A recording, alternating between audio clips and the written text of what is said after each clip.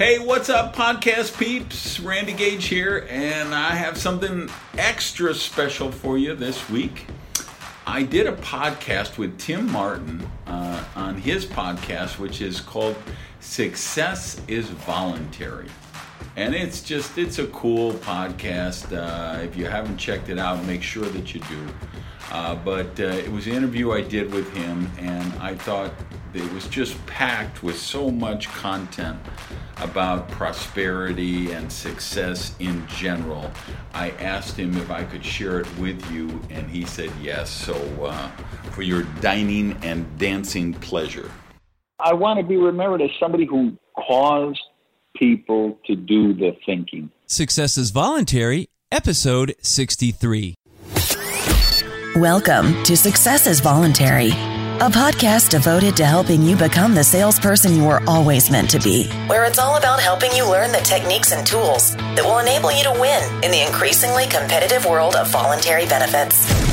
Welcome your host, a guy who has hired and trained over 2,000 voluntary benefit salespeople in his career, Tim Martin. Success is Voluntary, selling voluntary benefits. Yes, my name is Tim Martin, and I am so blessed. This has been an incredible run of phenomenal guests. Are you kidding me? Andrea Waltz, Bob Berg, Jeb Blunt, Larry Wingett, John Rulin, Patrick Galvin. I mean, come on. These are just a few of the recent guests, and now Randy Gage. I was first introduced to Randy through his book, Why You Are Dumb, Sick, and Broke, and How to Get Smart, Healthy, and Rich. I ran across it over 10 years ago at an airport bookstore and bought it immediately. For a friend, of course, just for a friend. That's it, a friend.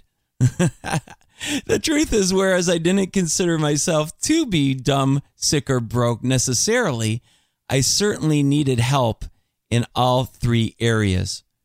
Randy's story is incredibly uplifting. He went from being a teenage drug addict and alcoholic with an armed robbery conviction to the pinnacle of success. Randy is the author of 11 books translated into 25 languages, including the New York Times bestsellers, Risky is the New Safe and Mad Genius. He has spoken to more than 2 million people across more than 50 countries and is a member of the Speakers Hall of Fame. I'm telling you, how blessed am I? He travels internationally to speak and train on why mindset is more important than skill or experience to have unlimited success. Randy and I talked about his study surrounding prosperity and why we have mind viruses and how the subconscious will self-sabotage our success. This is a topic I am also fascinated about because I've watched many salespeople over the years struggle with having success. In fact, I believe we lose as many salespeople to early success as we do to early failure.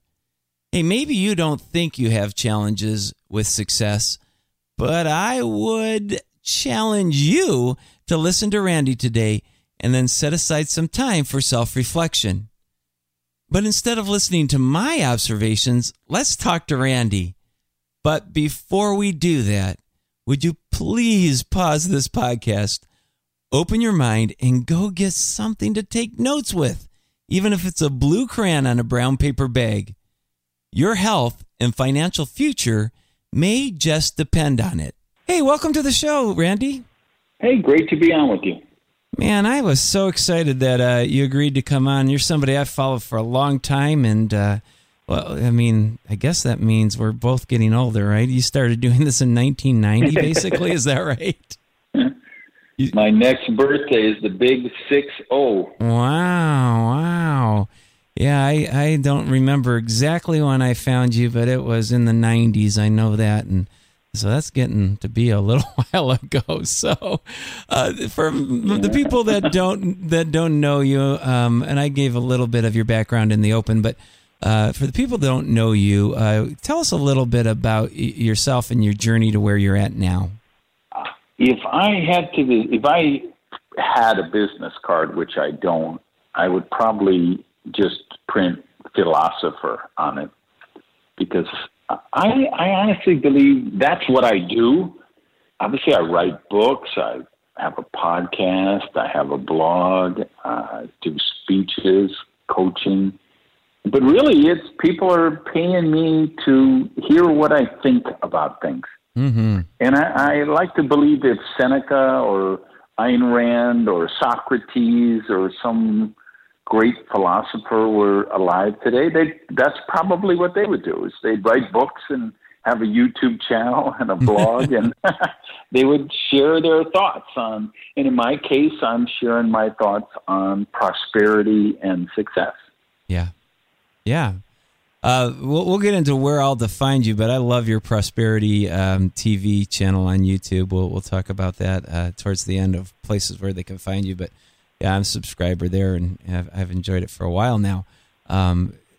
So your story is fascinating to me, and I love hearing people's stories. I love reading biographies. Not a single time have I talked to a successful person or read a biography where it started out, I was born with a silver spoon in my mouth, and things only got better from there. So tell us a little bit about... Yeah, isn't that fascinating? It is. Nobody ever says, I was a trust fund baby, and, no, because the challenges, the adversity, the obstacles, that's where we develop our character, learn new skills, causes us to rethink, to modify, change our direction, change our actions, and that's where the breakthroughs live.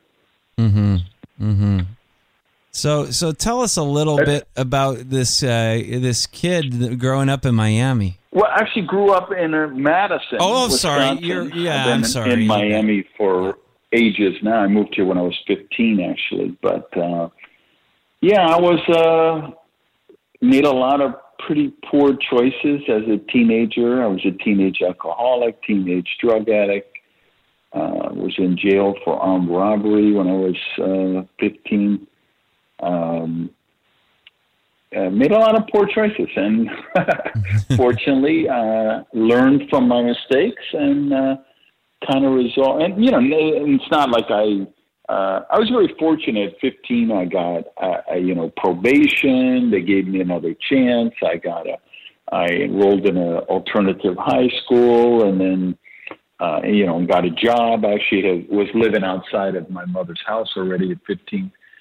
And then I just, I'd like to say, I got that new thing and snapped my fingers, and then I became rich and successful and healthy and happy. But it wasn't obviously that easy. But I did turn things around and start in the other direction. And that's what led me. I went down to Miami. I didn't know a single person who lived here. I had no apartment, no job, anything. I actually was 16, I guess, when I came here. Yeah, I was actually 16. So, and because I had my car then, so I had an old beat up Plymouth and about $350, and I came to Miami to create my destiny. I just wanted to live somewhere warm in the winter time after growing up in Wisconsin. And, went through some rough patches and, like I say, adversity, obstacles, whatever. But that was my dream, to live in a place with palm trees and sunshine and ocean. And I've loved it ever since. You bet. So you started out in right around 1990, correct? In starting to write and to speak. I know you were in a direct sales organization, Amway, I believe, early on, and so you started working with them, doing some speaking and writing for that audience, not necessarily just for Amway. But how successful had you been in that business before you started writing about it? I had been in a number of companies. I had found a home in one I thought was my final rodeo, and was probably making $10,000, not even, probably $7,000, $8,000 a month, which back then was a lot of money, and to me was a fortune because I come from a very poor family, and unfortunately the company was not an ethical thing. The founder they had this whole story about the founder and his credentials and everything. And then his sisters started a competing company and they started suing each other. And I got a copy of the court documents, and basically everything was just made up. Everything that they were claiming about this founder and his credentials and the product development and everything.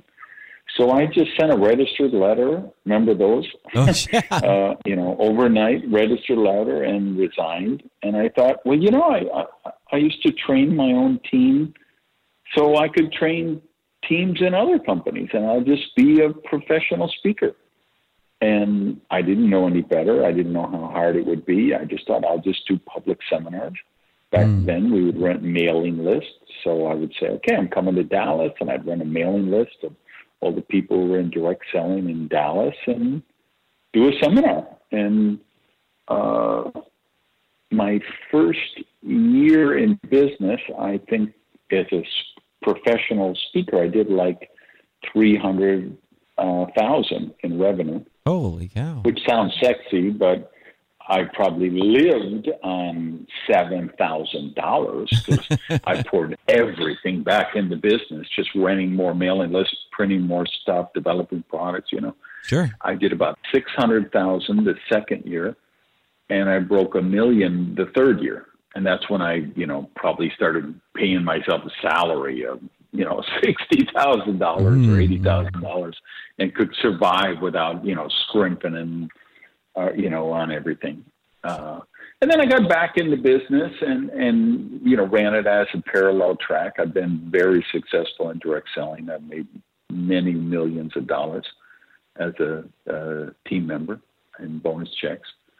And I ran that kind of parallel business, consulting and speaking and coaching.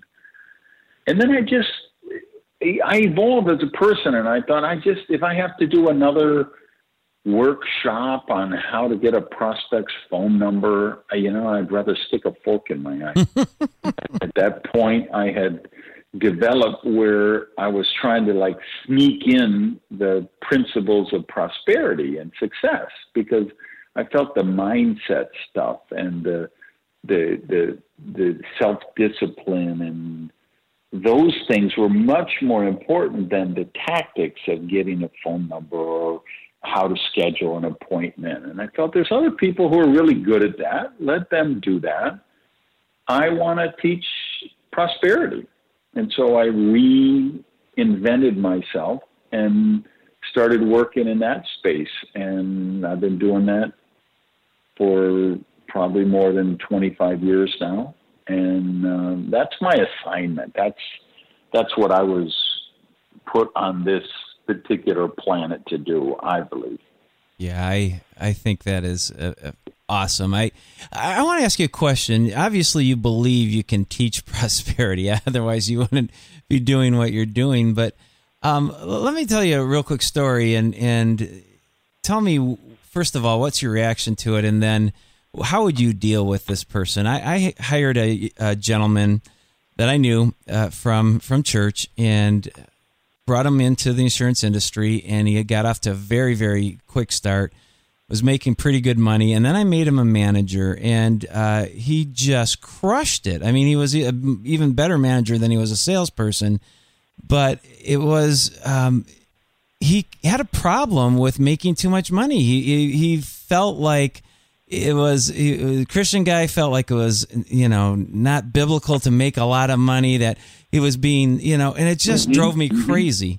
Do you run into that sometimes with, especially with people? And again, I have a very strong faith system. I'm not knocking the faith system, but why do people act like that, and how do you get them through that? I only have that come up maybe 1,000 times a day.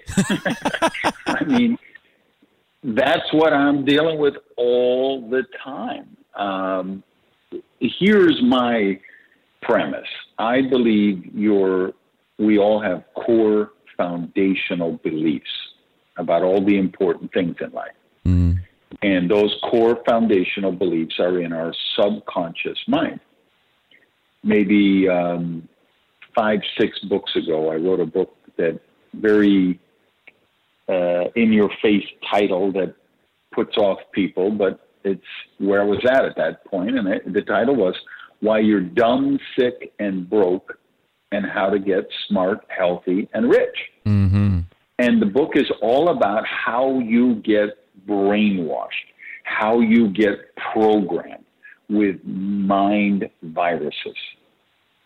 And the most prevalent ones in the world are money is bad, rich people are evil, it's spiritual or noble to be poor, to become wealthy you have to become a bad mommy or a bad daddy, to become wealthy you have to sell your soul, to be a successful company you have to rape and pillage and plunder the environment and exploit the little people and be shady practices and sleazy marketing and tactics. And those are the most prevalent mind viruses in the world. And they're perpetuated in many parts by organized religion, many parts by government. And then the third guilty party would be the data sphere. Just all your friends and neighbors and email and social media and TV and radio and the internet and all of that, what I would call the data sphere. So all those things are programming us 24 hours a day, 7 days a week. Whether you're aware of them or not, it's happening. And most people are not aware of it. And so my premise is, what's the important things we have beliefs about? God, religion, money, sex, health, relationships, and marriage. So if you say those are the really important beliefs we're going to have, that we're going to go out and look at the world in. Mm-hmm. So for instance, you're people listening right now who are insurance salesmen, who are direct selling distributors, who are whatever their occupation is, they have these core foundational beliefs about all of those important things. And what most people don't realize is that they developed those beliefs before they were 10. They probably got them by the time they were 6, 7, or 8. Daddy cheated on mommy, abused mommy, they fought all the time. They got a core foundational belief about marriages and relationships. Mom said, well, money doesn't grow on trees. We can't afford that. We may not be rich, but at least we're honest. Okay, they got a core foundational belief about money, that rich people are evil and poor people are noble. And so now you're 30 years old, you're selling insurance, and you're trying to increase your sales, beat your quota for this quarter, and, develop this new client base and whatever. That's what you're doing on the conscious level, right? Your conscious mind is saying, I want to increase my sales, develop more customers, become successful, buy a new car, live in a nicer house, make more money. But if you have that programming at a subconscious level, you'll self-sabotage yourself. And I know because I did it for 30 years, right? So for 30 years, I had this conscious program that I wanted to be wealthy because I had always been poor. And I hated being poor. So on my conscious level, I was taking actions I thought that would make me rich. But I had this subconscious programming that rich people were evil. And if I became rich, I would be a bad person. And my family wouldn't love me. And my friends wouldn't like me. And I wouldn't be a good member of the human race. So I kept self-sabotaging myself. And so what people, and that's why I say, I go through this all day, every day. This is totally what my work is about. Because with the example you're given, I see it all the time. They're sabotaging their success, and they have no idea they're sabotaging their success. And they have no idea why, because they've never actually looked at what's their core foundational beliefs. And do those beliefs serve them? And empower them, or do they limit them? And there's There's about 4 or 5 billion people on the planet that are infected with very negative, limiting beliefs, and they don't even know it. I think it was Brian Tracy. This was really early in my sales career. I heard him say that if you're in a fair compensation plan, and you got to make sure you're in a fair compensation plan, but you'll make within 10% of what you really truly believe you're worth. He said that if you're behind, you'll work harder, and if you get ahead, you'll slow down. That's kind of what you're talking about here too, right? Yeah, I haven't heard that, but I do believe that's true. I think that's where the self-sabotage comes in. For some people, it's when they start to make more money than their parents did. So you grew up, your father was a coal miner in West Virginia, and he was the salt of the earth, and he worked 18 hours a day and came home with black lung and, worked his face off to get you enough money to send you to college so you could have a better life. And now you get out of college and some company gives you an office with air conditioning and a company car and an insurance plan and cafeteria, and you feel guilty. You feel like, and you don't even, and again, it's not conscious. It's on a subconscious level. You'll sabotage that because you feel on a subconscious level that you're dishonoring your hardworking father because things are too easy for you. So you get up for that promotion and you sabotage the promotion and you have no idea you did it. Well, how do we break through that? I mean, that's your life's work, it seems like, but, so solve it for us in the next 30 seconds. No, I know you can't do that, but what are some of the things that you teach as to ways to overcome that? Yeah, well, I will tell you, I put out a podcast today and on this idea of this one for you guys listening who want to go back and look it up. It's, what did we title it? I think we called it How to End a Negative Cycle and Reboot Your Life. And I mean, no, it's not a 30-second thing, but I think it's a lot simpler than people make it out to be, because I could encapsulate it by saying, okay, step number one is to, if you would just take 2 hours and go walk along the river and say, okay, man, this Gage guy, he rocked my world.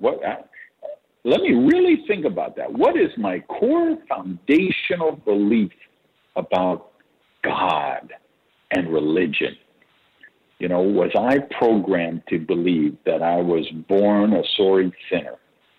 Was I programmed to believe that I'm reincarnated and it will take 189 lifetimes until I reach enlightenment, and I'm only on lifetime number 171? What's the odds I'm going to let myself be happy this time? If I've been programmed to believe that my real reward is going to come in the afterlife, and I'm supposed to be a sorry sinner and pay penance in this life, what's the probability I'm going to allow myself to be healthy, happy, and prosperous? Right? So think about that. Then, okay, what's my view on sex? Do I think it's evil and dirty and needs to be done in the dark? Do I think it's natural and beautiful and healthy? What's my core foundational beliefs on money and success? On health, on marriage, on relationship. What was the marriage model that my parents taught me? Have I ever done any thinking about that, or did I just adopt that as a core foundational belief? So if they would just step one, do that, take that 2-hour walk along the river and really reflect on those things, it would blow their mind. And they would say, wow, I've identified 3 or 5 or 6 really insidious, negative, limiting beliefs that do not serve me. And they've been causing me pain and hurt and harm and misery. So that's step one. Now, step two is I'm going to blow up those beliefs because now that I'm aware of them, they have no power over me. Okay, I learned that, this is how my father treated my mother, and I adopted that as a model, and now I've repeated that with my own wife. And you know what? That was a bad premise. That was a broken model. That's not really the model of what a healthy, strong marriage would look like. So I'm going to, just like if you got a jacket and it doesn't fit you, you could just take it off, drop it on the floor, and replace it with a jacket that fits you better. Same thing with beliefs. So you say, you know what? This belief doesn't serve me. I'm going to take it off, I'm going to drop it on the floor, and I'm going to replace it with a belief that serves me, a belief that empowers me. Well, so that's really step two. So now we just say, okay, now I've got a belief that empowers me. Now I'm going to make sure that I nurture my mind, body, and soul with positive programming. I'm going to listen to Tim Martin's podcast. I'm going to listen to Randy Gage's podcast. I'm going to read positive books. I'm going to make sure, because I realize that I'm being programmed with all these negative mind viruses every time I turn on the TV, every time I turn on the radio, every time I go on Facebook, every time I'm on Twitter, every time I'm opening an email. I'm getting all this negative limiting beliefs. I need to counter-program them with positive beliefs. So now you're fighting, you're in the game, you got a shot because you're counter-programming against those. And what happens is you do make different choices in your life, right? Because you now are getting your subconscious mind in sync with your conscious mind.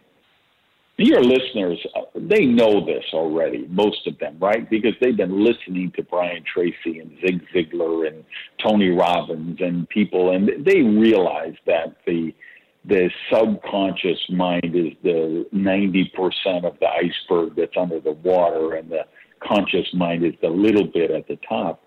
But maybe they just never got this epiphany that we're talking about right now about, let me just question those specific core beliefs that I have that are down there in that iceberg under the water.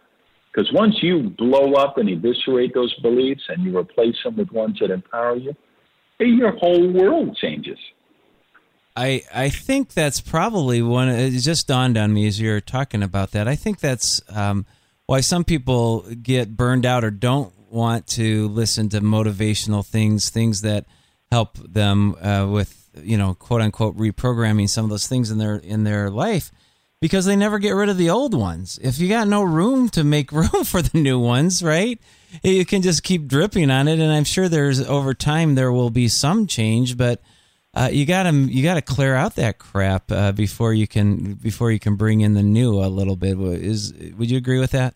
If an elephant is fighting with a cat, the elephant is going to win. Yep. Okay? The cat keeps scampering around, running away, but ultimately, at some point, if they're fighting, that elephant is just going to step on that cat and turn it into a pancake. Yep. And that's what's going to happen with your subconscious mind and your conscious mind. The subconscious mind is the elephant, and the elephant is always going to win that fight. So if you don't change the core foundational beliefs in that subconscious mind, it doesn't matter what you're doing on the conscious thing. It's always going to lose that fight. Makes sense. That makes sense. All right. Well, ostensibly I brought you on to talk about your book, Mad Genius. So it's been out a little while. It's not brand new or anything like that. So I don't think you're on here just for the publicity. I appreciate you coming on to help me, and I really do appreciate you spending some time with my little tribe here.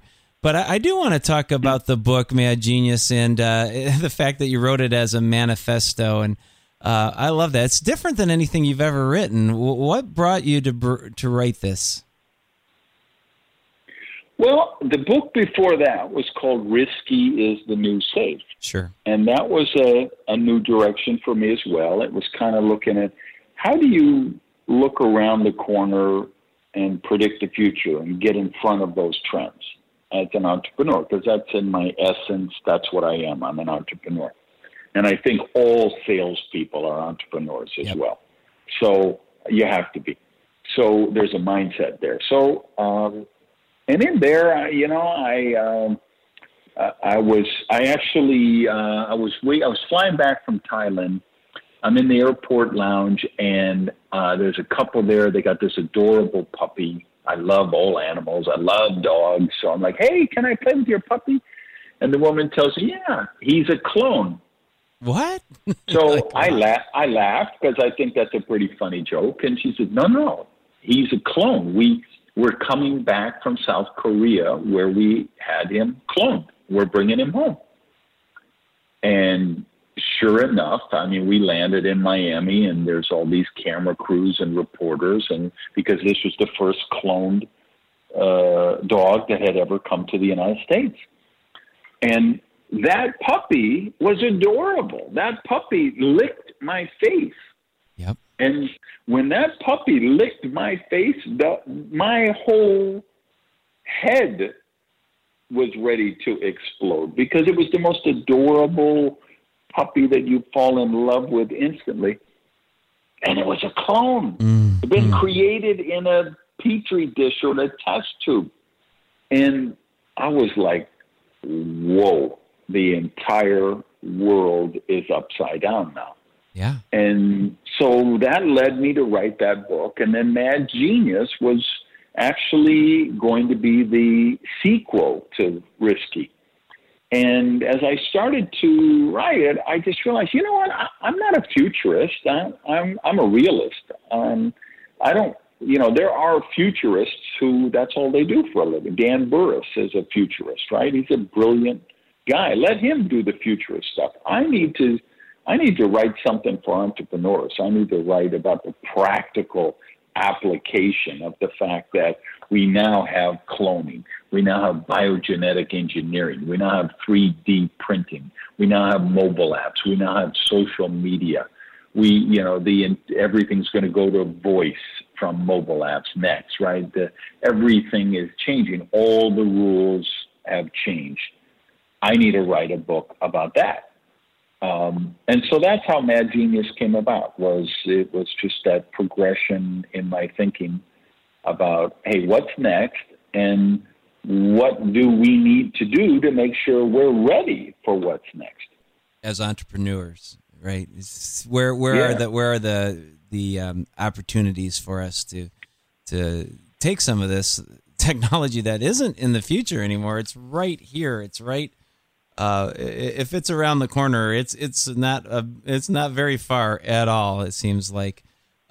So before we get into some of those futuristic things, I love the fact you talked about who are these mysterious people in charge, and what is the secret system that runs the world? Because when I was reading this, I was like standing up, shouting, "Amen, hallelujah, brother!" This stuff drives me crazy.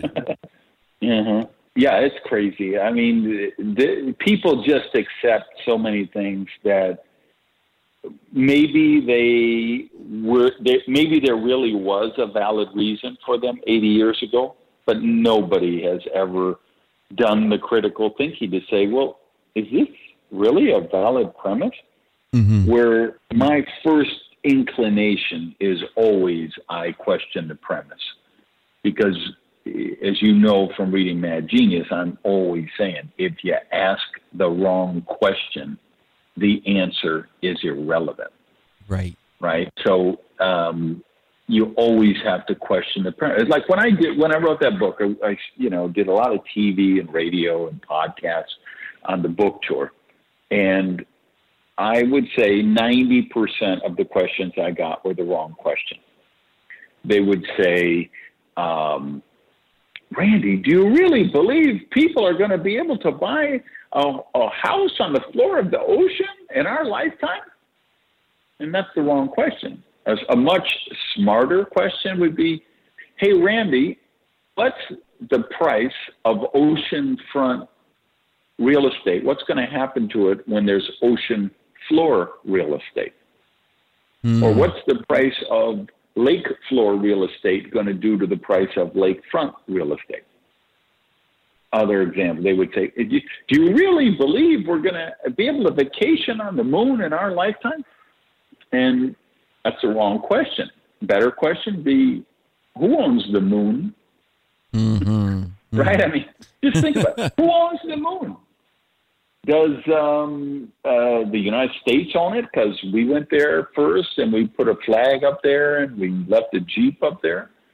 Does China own it because they went next and they probably knocked down our flag and put their flag? How are we going to divide up the moon without all of the wars and bloodshed and tribulations that we had on this planet? That would be a much better question. Or a better question would be, hey, how does the loss of gravity affect libido? How does it affect muscle strength? How does it affect energy? How does it affect athletic performance? How does it affect appetite? How does it affect hair growth? How does it affect dental health? There's 5,000 better questions that would take us to a very interesting outcome than the obvious ones that I get asked all the time. So I'm always like, let's question the premise. You say, do I really believe that human cloning is going to happen? Are you serious? You don't think that nut job in North Korea isn't right now trying to figure out how he could clone humans for his army? Of course. So you could have a United Nations summit tomorrow and get 190 countries to sign an agreement that it's immoral and unethical. And you could have that debate for decades, and we probably will.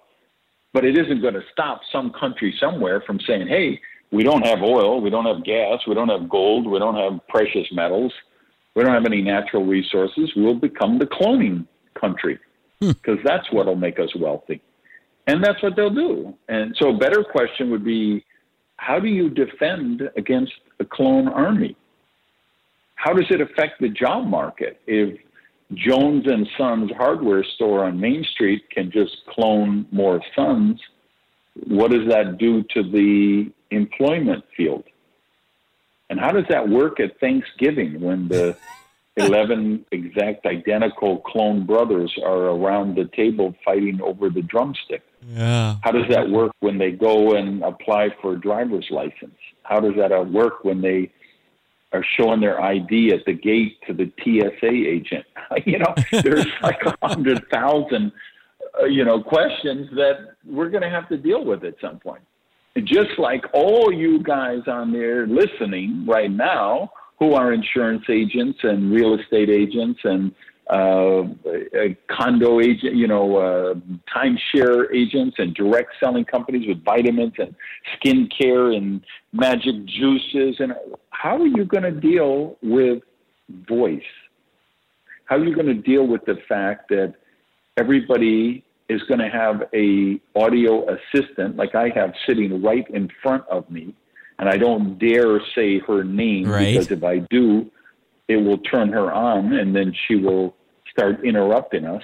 Right. But if I said her name and said, I want to buy a vitamin, she would say, okay, based on your browsing history, I can recommend this vitamin at this price. And do you want to buy? And I say, yes. And in 11 and a half seconds, I have ordered a vitamin.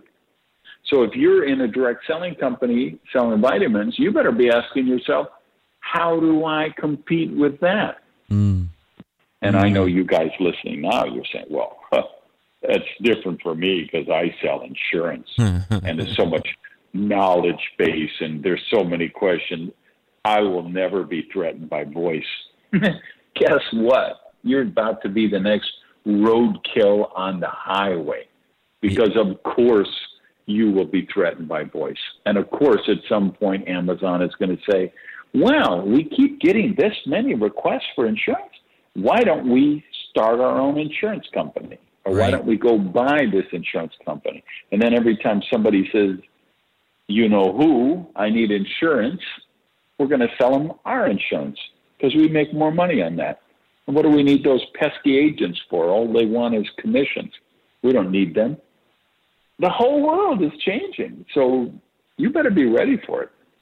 You know, it's funny. I was just talking to a friend of mine a couple weeks ago, and I got some information from him this morning, knowing that you were going to come on and we were going to talk about some of these things.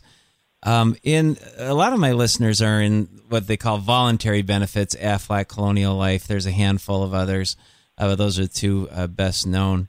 And a lot of that business is written, in a break room, face-to-face with a client, and it has to be explained, right? It is one of those things that is, it is a little bit daunting. Even health insurance. We've had health insurance. Most of us have had health insurance for years, right? But what is a high deductible health plan and an HSA, all those kinds of things. And so a lot of people are really scared of it, and it doesn't work well if they just put it on a computer. People watch a video and then they have to make a choice. It just doesn't work. So these agents feel really secure that, they're going to have this forever and ever. Well, do you remember the game, computer game, You Don't Know Jack? Do you remember that game?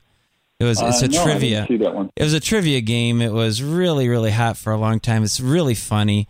Any rate, their company's name is Jellyvision, and they have created something called Alex. And Alex is basically explains insurance as if he was a 9-year-old boy, and takes very, very complicated things and breaks it down, and it's fully interactive. It's not a video. He asks you questions, you answer them. He walks you through these things, and it's. I think it's only going to get.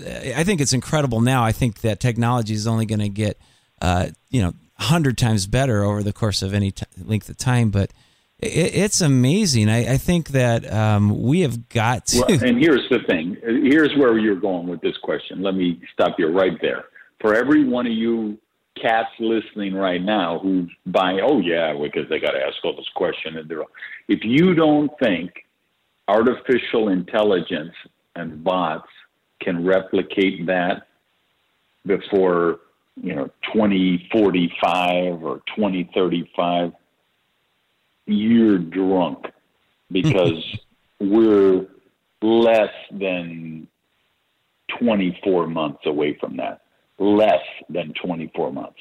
I would tell you that there's rudimentary AI systems now, machine learning systems now that could probably steal 30 to 40% of your business right now already existing. Don't people want to do business with people, though, Randy? I mean, at the end of the day, isn't there some of that, or is it just really a matter of this is more convenient, and I don't want to deal with people? Well, let me go a little detour, and I answer this question and cause people to do a little critical thinking. So I'm going to be 60 my next birthday, but I'm not a tech guy. I don't know anything about tech. I don't know how to program or code or any of that. And I don't want to know any of that. My only interest in these things is, I say, how does it apply practical application in a marketing sense, in a usage sense? So I love having Uber and Uber Eats and my Delta app and my American app and my all kind of things on my phone that make my life easier. Yep. And my favorite app in the entire whole wide world is WhatsApp, which is just a messaging app. You can do it audio, you can do it video, you can do it text. It's encrypted, works everywhere in the world. It's huge in Asia, it's huge in Russia, it's huge in Latin America. Those are 3 areas of the world where I do a lot of business. And so I'm on WhatsApp 150 times a day. And the most irritating thing to me in my world right now is when somebody calls me. When my phone rings, I do the double take like you would see on a comedy show. And I look at who is calling me? Because 60% of the calls are spam robocalls. Yep. And I'm on every do not call list. I report them all the time. It's still, I get, on an average day, I will get 4 calls. Yeah, 3 of sounds them right. will be spam calls. Yep. Okay. The 4th call, I will look and see it's Billy and say, why is he calling me? Right? What? I'm irritated. So, or it's Shy, right? So Shy is a guy in my team. So I'm going to answer the phone. Hi. Hey, it's Shy. How's it going? How's the weather there? Yeah. And then, 4 minutes later, he's going to say, when is the webinar presentation this week? And I'm thinking, you could have just sent me a WhatsApp in 3 seconds and said, what's the webinar presentation this week? I could have said, it's Thursday, 8 p.m. Eastern, 5 Pacific, and the whole thing would have been handled in 6 seconds. Yet he called me and took 3 minutes from my life that I'm never going to get back.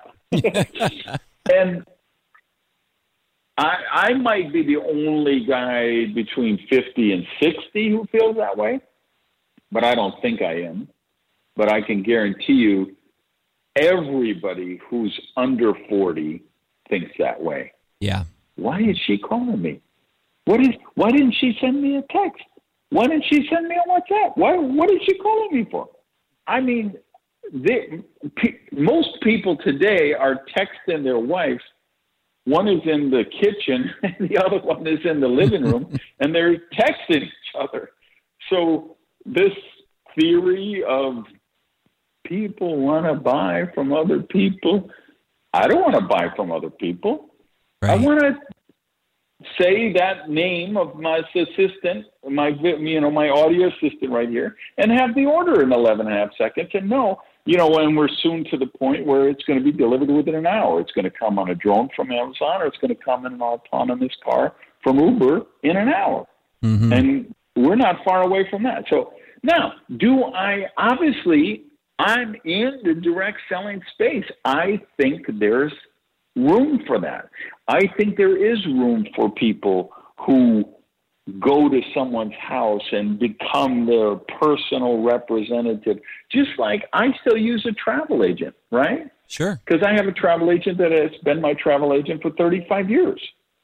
Now, she used to have 10 agents work in the office with her, and they all had those phones with the 5 buttons and the 5 lines, and they'd be ringing all the time. And now she works from home by herself.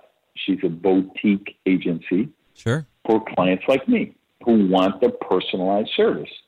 And I think there will always be a need for that. So whether you're an insurance salesman or a salesperson or a direct seller, leverage sales, yeah, there will always be a place, but you better be able to show that value. And even then, I mean, you're still going to do a huge part of your business with text, SMS, WhatsApp, links, over the phone, via email, whatever. I mean, that's just the reality of the world, and you better be prepared for that. I agree. When somebody says that to me, when they say, don't people want to do business with people? I say, yeah, well, it depends. It depends.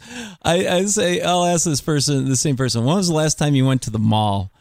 And we see that the retail is in serious decline because of Amazon and Walmart and those kinds of things. I don't want to go to the store. I mean, my wife says that Jeff Bezos should send me a birthday card because I buy everything on Amazon, right? I mean, why wouldn't you? Why wouldn't you? You can get it tomorrow.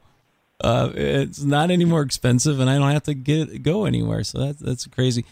But I think what you hit on is critical.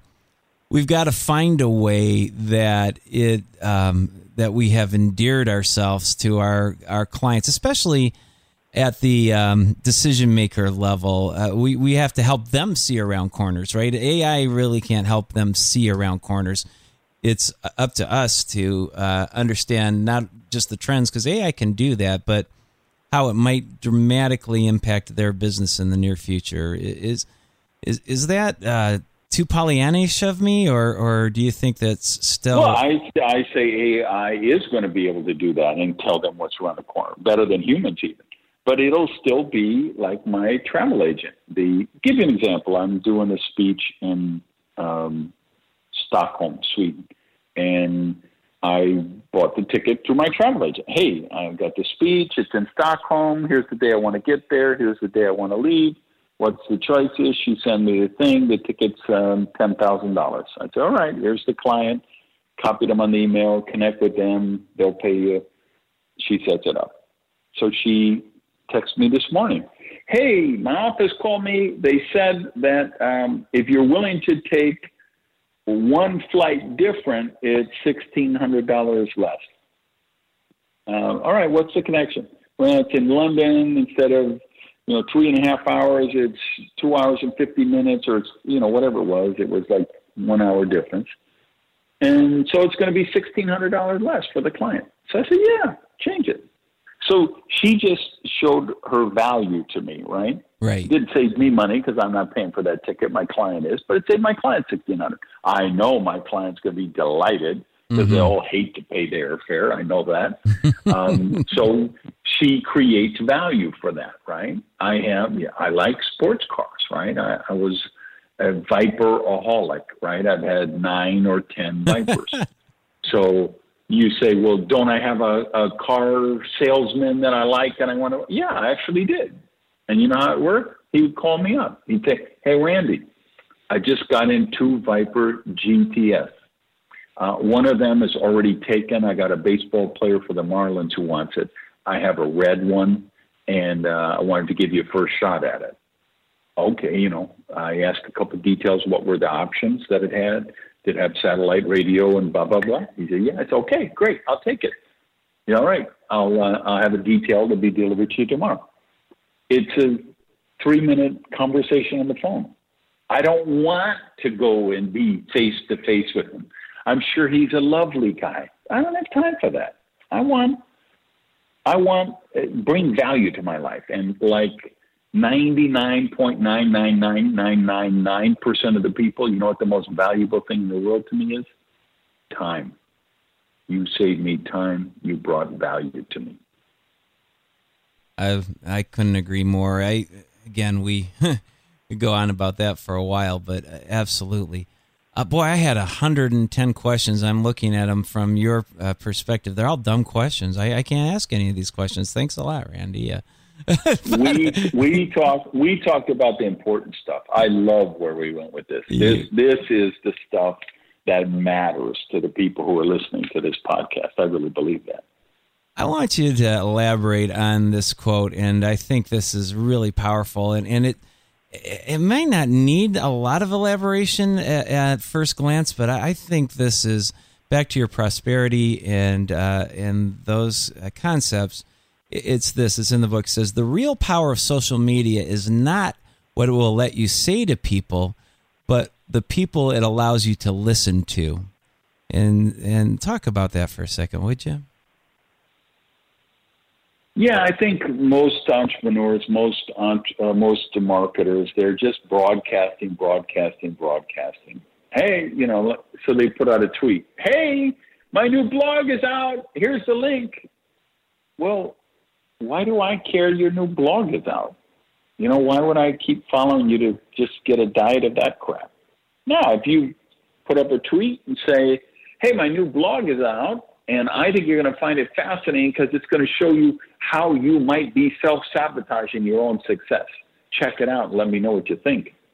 And then somebody answers, hey, God, I just read that blog. Man, you rock my world. Here's a question for you. Half the content I'm developing is coming from the questions that I'm getting on Twitter and Facebook and YouTube. from people who watch my stuff, and then it jogs their thinking, and then they'll ask me about it. If they'll, so the great benefit of Twitter and all of these services is they're the public square now, and you get to see why I say social media blew up branding forever is because it will never be the same. If the guy makes a United Breaks guitar video, or you have the video of United dragging that guy off the plane, or something like that goes viral, your whole brand blows up in 12 hours. Yeah. Your brand you think you've been working on for 15 years in 12 hours is eviscerated, right? But if you're really listening on social media and you see your trend and you see, wow, something happened, and then you can get on top of it and speak to it and answer it and solve it, your reputation is actually enhanced. And that's the power of social media is the listening ability it gives us. I like that. It's amazing that, some of the bigger brands, they have all this, but they don't necessarily even listen. I've responded, posted things on, I won't name companies, but on their social media, expecting at least to get some response. Some of the companies are very good about us. Sorry you had that experience. That's not what we hope to do. Is it okay if we contact you? Those kinds of things. But a lot of them is just like, it just goes into a black hole somewhere. So, and I don't think it's like they're not listening. They're just broadcasting. Broadcasting. Yeah, we had in the restaurant. I was in the restaurant industry for a long time. I worked in a large restaurant chain just for a year. With this one, I didn't have a great time with them, but they had the suggestion box, right? And I took over the store. And I said, "Where's the key to the suggestion box?" And somebody, I don't even know we have a key. It was crazy. We got to be able to listen to people. All right, so I'm going to honor your time, and so I got a couple questions that I ask every guest, and I just really fascinated to hear your answer to both these questions. The first one is, what are the 1 to 3 books that have impacted you the most? I know you're a big reader, as am I, but what are some of the foundational books for you? Number 1 on the list would be Atlas Shrugged by Ayn Rand, because that really introduced me to the concept of living by a congruent philosophy. So that book was really instrumental to me. A more recent one, I think, is at that same level of brilliance, is called Principles by Ray Dalio, who's like a hedge fund investor guy, billionaire, rich guy, but really a critical thinker and really based on principles. And it's a huge book. It must be 1,000 pages or something. One half is personal, one half is professional, but it's brilliant. And I think The Science of Mind by Ernest Holmes and Prosperity by Charles Fillmore, who was the co-founder of the Unity movement. Those 4 would jump in my mind. Those are the ones that I think really impact me in a big way. All right. And then the second question is this. My faith system says you only get one shot on the rock. You talked about people who this is their 189th time here or whatever. And right. I don't have any problem with anybody else's faith system, but my faith system says you get one shot. How do you want to be remembered? I want to be remembered as a writer's writer. Speaker's speaker. When I give a speech, I want the other speakers on that program to say, I got to get in the day earlier and see Gage, the way he does his keynote. I want great writers to say, I need to read Randy's book and see how he presents, how he writes. I want to be remembered as somebody who caused people to do the thinking. So the speaking and the writing is kind of the channel I do that, but I would love people to remember me for, hey, he made me think about life and my work and everything that's important. He made me think about that in a way I had never thought about it before. They don't have to agree with me. They can disagree with me, love me, hate me, but if I cause them to think about it in a different way, then I did my work. Well, I know you've done that for me, so I appreciate that very much. Randy, where's the best place to find you? I know you're on social, quite a few different places. I love your YouTube channel. Tell us about some of these places where we can find you. Yeah, randygage.com is my website. I have a success and prosperity blog, post 5-6 times a week, so particularly people in sales, direct selling, you got to read that. We need that nourishment, mental nourishment. And then I'm all over social media, Twitter, YouTube, Facebook, every place. I'm on all those platforms, and I do my own posts, and I do listen, and I do respond. Fantastic. And I'm doing a podcast now, the Power Prosperity Podcast. And it's on Simplecast and Stitcher and iTunes and Google Play and all of that stuff. Power Prosperity Podcast. I'm really excited about that. That's kind of my newest thing that I'm excited about. I don't know if you know this or not, but I love podcasts. It's really weird. It's really weird. I love podcasts. Yeah. All right. Well, again, I want to thank you so much for coming on. I want to thank you for the work you've done. I know it's impacted millions of people, and it's impacted me. And so I was really thrilled when you agreed to come on. So have a great day. All right. Thanks for having me on the show. Thanks. Bye-bye. Hey, thanks for listening to the Power Prosperity Podcast. Do me a favor and practice the circulation law of prosperity and tell people about Prosperity TV. So if you would, just put something up on your Tumblr, your Twitter, your Facebook, your YouTube.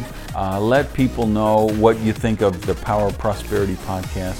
Even take a screenshot of your phone and maybe post that picture so we can build the community here at the podcast.